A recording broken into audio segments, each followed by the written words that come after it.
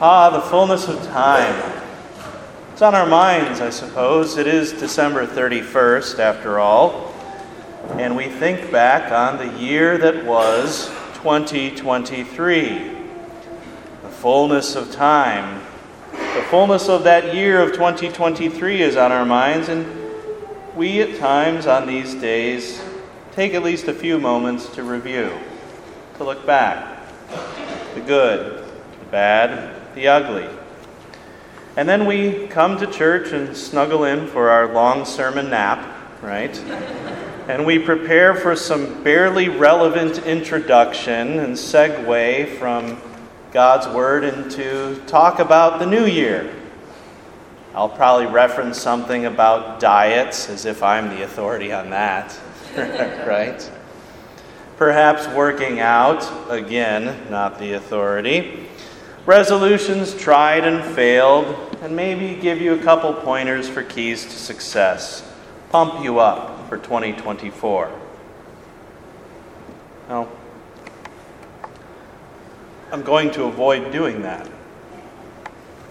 But the Old Testament reading today does have some anticipatory, looking ahead to this new time feel to it. It describes what the new time will be like. A shoot will come from the stump of Jesse. So it kind of says what the current time is like. It's kind of like a stump. But out comes the shoot from the stump of Jesse. And there will be fruit born from that little shoot. And that little shoot will turn into and be a really, really good ruler. The best king that's ever come from the line of David. And whatever, kind of ruler he is, and whatever branch of government you wish to refer to as an American citizen, well, legislatively, his laws will be just. Judiciously, he will decide disputes properly. And administratively, executively, he will administer justice, and he will punish the evildoer perfectly. He's a good king. So, that's anticipatory. And it almost seems like we're back in the season of Lent. Still praying, come quickly, Lord Jesus. Oh, by golly, that's how it will be until that king does return. And we do anticipate, and we do look ahead, and we do continue to pray that prayer here in the waning hours of 2023, and what the Lord will give us of 2024 and beyond. But the epistle has us looking backwards. It's the call to look back. Look back on both the good and the bad. First up, the bad. I mean that the heir, as long as he is a child, is no different from a slave, though he is the owner of everything. But he is under guardians and managers until the date set by his father. In the same way, we also, when we were children, were enslaved to the elementary principles of the world. Look back on your slavery. Slavery? We're children of God. We've never been enslaved to anyone, have we? Well, according to Galatians 4, when we were children, we were enslaved to the elementary principles of this world. Now, what is that? In one sense, we can say, okay, the worldly stuff, the bad stuff, we get that. We're in church, right? We go to Ephesians chapter 6, and we read, "For we do not wrestle against flesh and blood, but against rulers, against the authorities, against the cosmic powers over this present darkness, against the spiritual forces of evil in the heavenly places." Oh, the bad stuff that's out there, right? And then we can even go a little later, just a verse later than our epistle reading, Galatians 4:9. How can you turn back again to the weak and worthless elementary principles of the world, whose slaves you want to be once more? But the strange thing is, I think the obvious thing is that there's evil. There's sin. there's that decay inside of our hearts as well. That calcification of old Adam's doing. But it's not just simply run through the Ten Commandments and see what's base, immoral, the hatred, the adultery, the lies and the slander and the covetousness. Yes, slaves to sin is not a good situation to be in. But when the epistle reading in verse 9 goes forward, after a little bit after, how can you turn back again to the weak and worthless elementary principles of the world whose slaves you want to be once more? It doesn't go on a laundry list of evils of the flesh. Instead, he says, you observe days and months and seasons and years. What's wrong with that? It's Merry Christmas and Happy New Year. Isn't this a day, a month, a season, a year? What's wrong? What's going on here? You see, it's the desire to justify yourself by observing those days, those months, those seasons, those years. That's the elementary principles of this world as defined by the text itself, just in verses 9 and 10 that weren't given to you today. Now that just seems a lot more harmless than when we talk about the nasty stuff of this world, the evils. But St. Paul says at the end of that, I'm afraid that I may have labored over you in vain. You see, slavery doesn't come just to the base impulses of the flesh and the belly and our desires. Our slavery comes strangely to the flesh's desire to be justified by the law. In Galatians 3, for all who rely on works of the law are under a curse of law. No, Galatians 3 comes before Galatians 4. The light's on, pay attention, okay? That's the profound insight today. But it's building up to this statement in Galatians 4 that you're reading today. For all who rely on works of the law are under a curse, for it is written, cursed be everyone who does not abide by all things written in the book of the law and do them. Now it's evident that no one is justified before God by the law. It goes on. For if the inheritance comes by the law, it no longer comes by promise, but God gave it to Abraham by a promise, etc. Is the law contradictory then to the promises of God? Why is the law there? The law was our guardian, it says. Well, hold on a second. Where's that? There it is. But he is under guardians and managers until the date set by his father.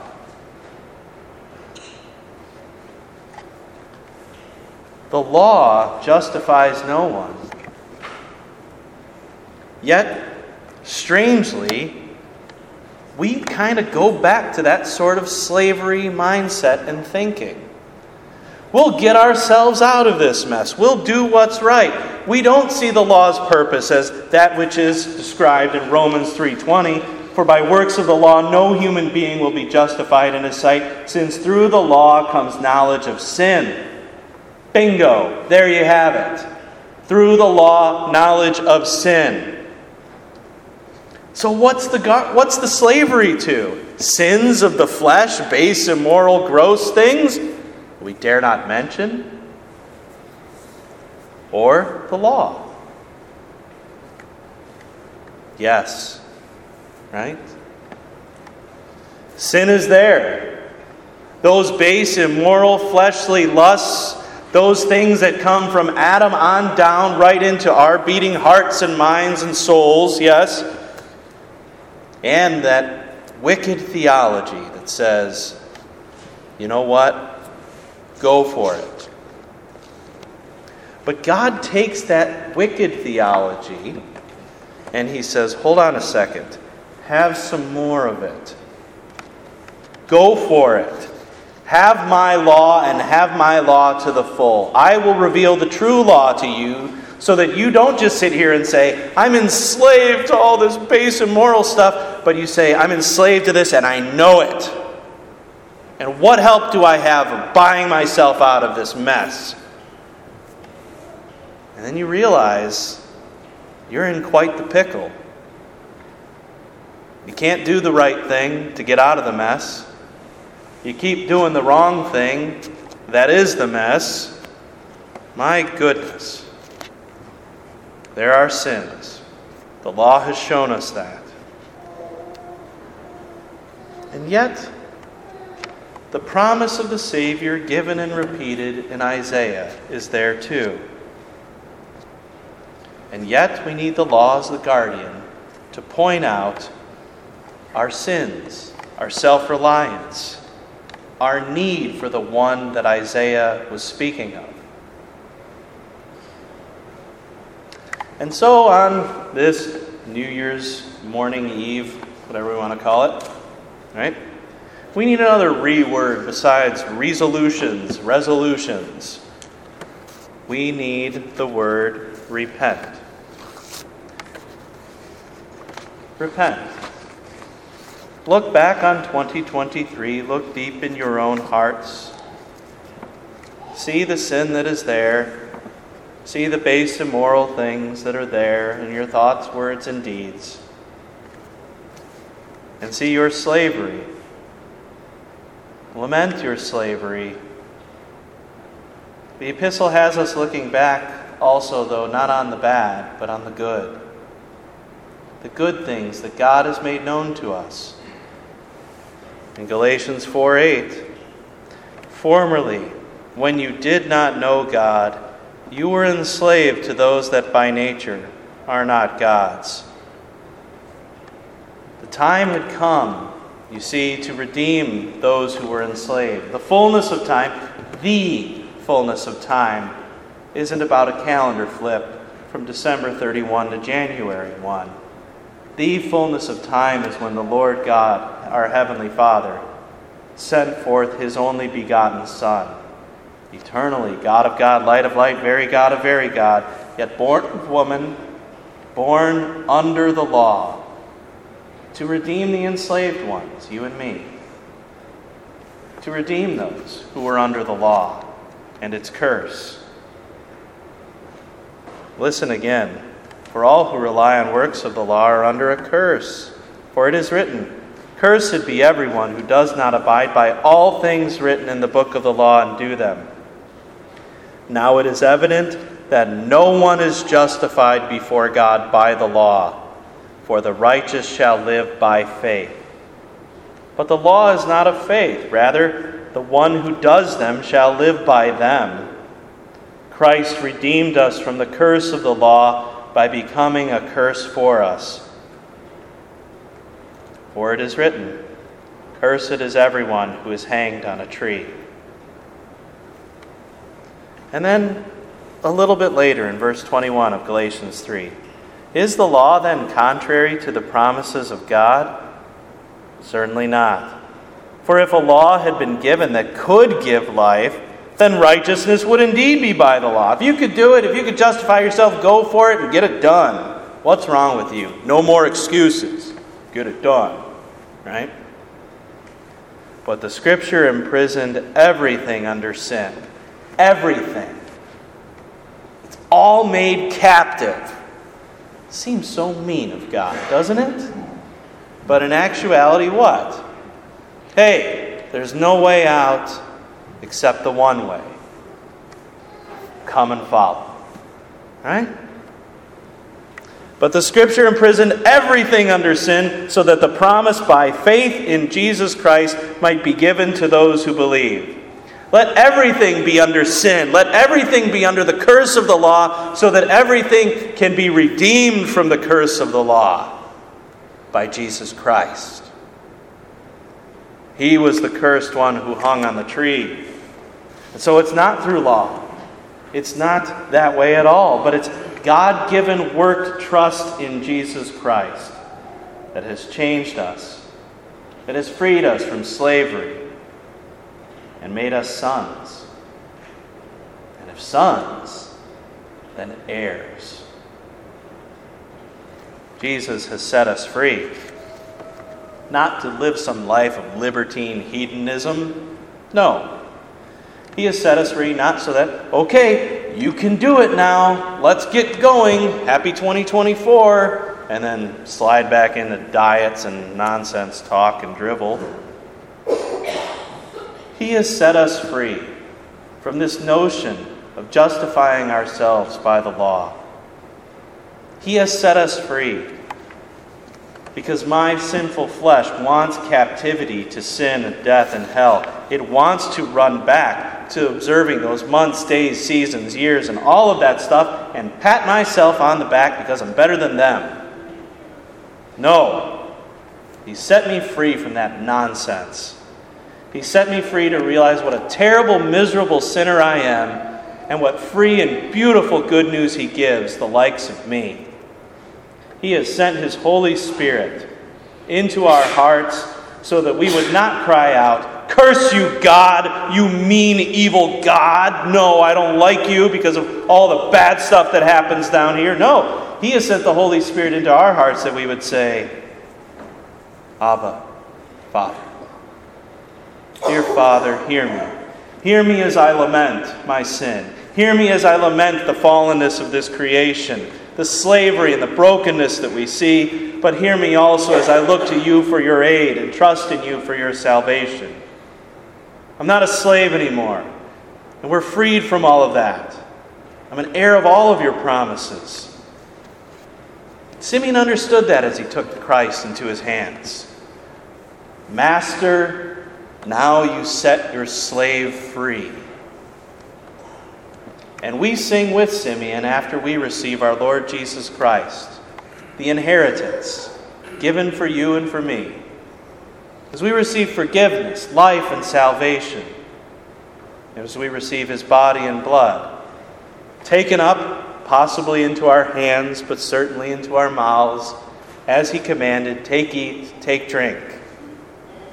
And oh, the inheritance you receive today as a true child of God. Maybe instead of focusing on the calendar flip, the new year, the new you, or trying to shove in a New Year's message into these texts, we simply stop, pause, and marvel at our King's rule. How merciful and gracious He is. We see God working in history in the fullness of time, and filling ourselves up with forgiveness. He fills us with His Word and His work, and He does this, and He doles out His inheritance over and over again to you, so that you and I, like Simeon today, would depart in peace, today and at the last. Amen.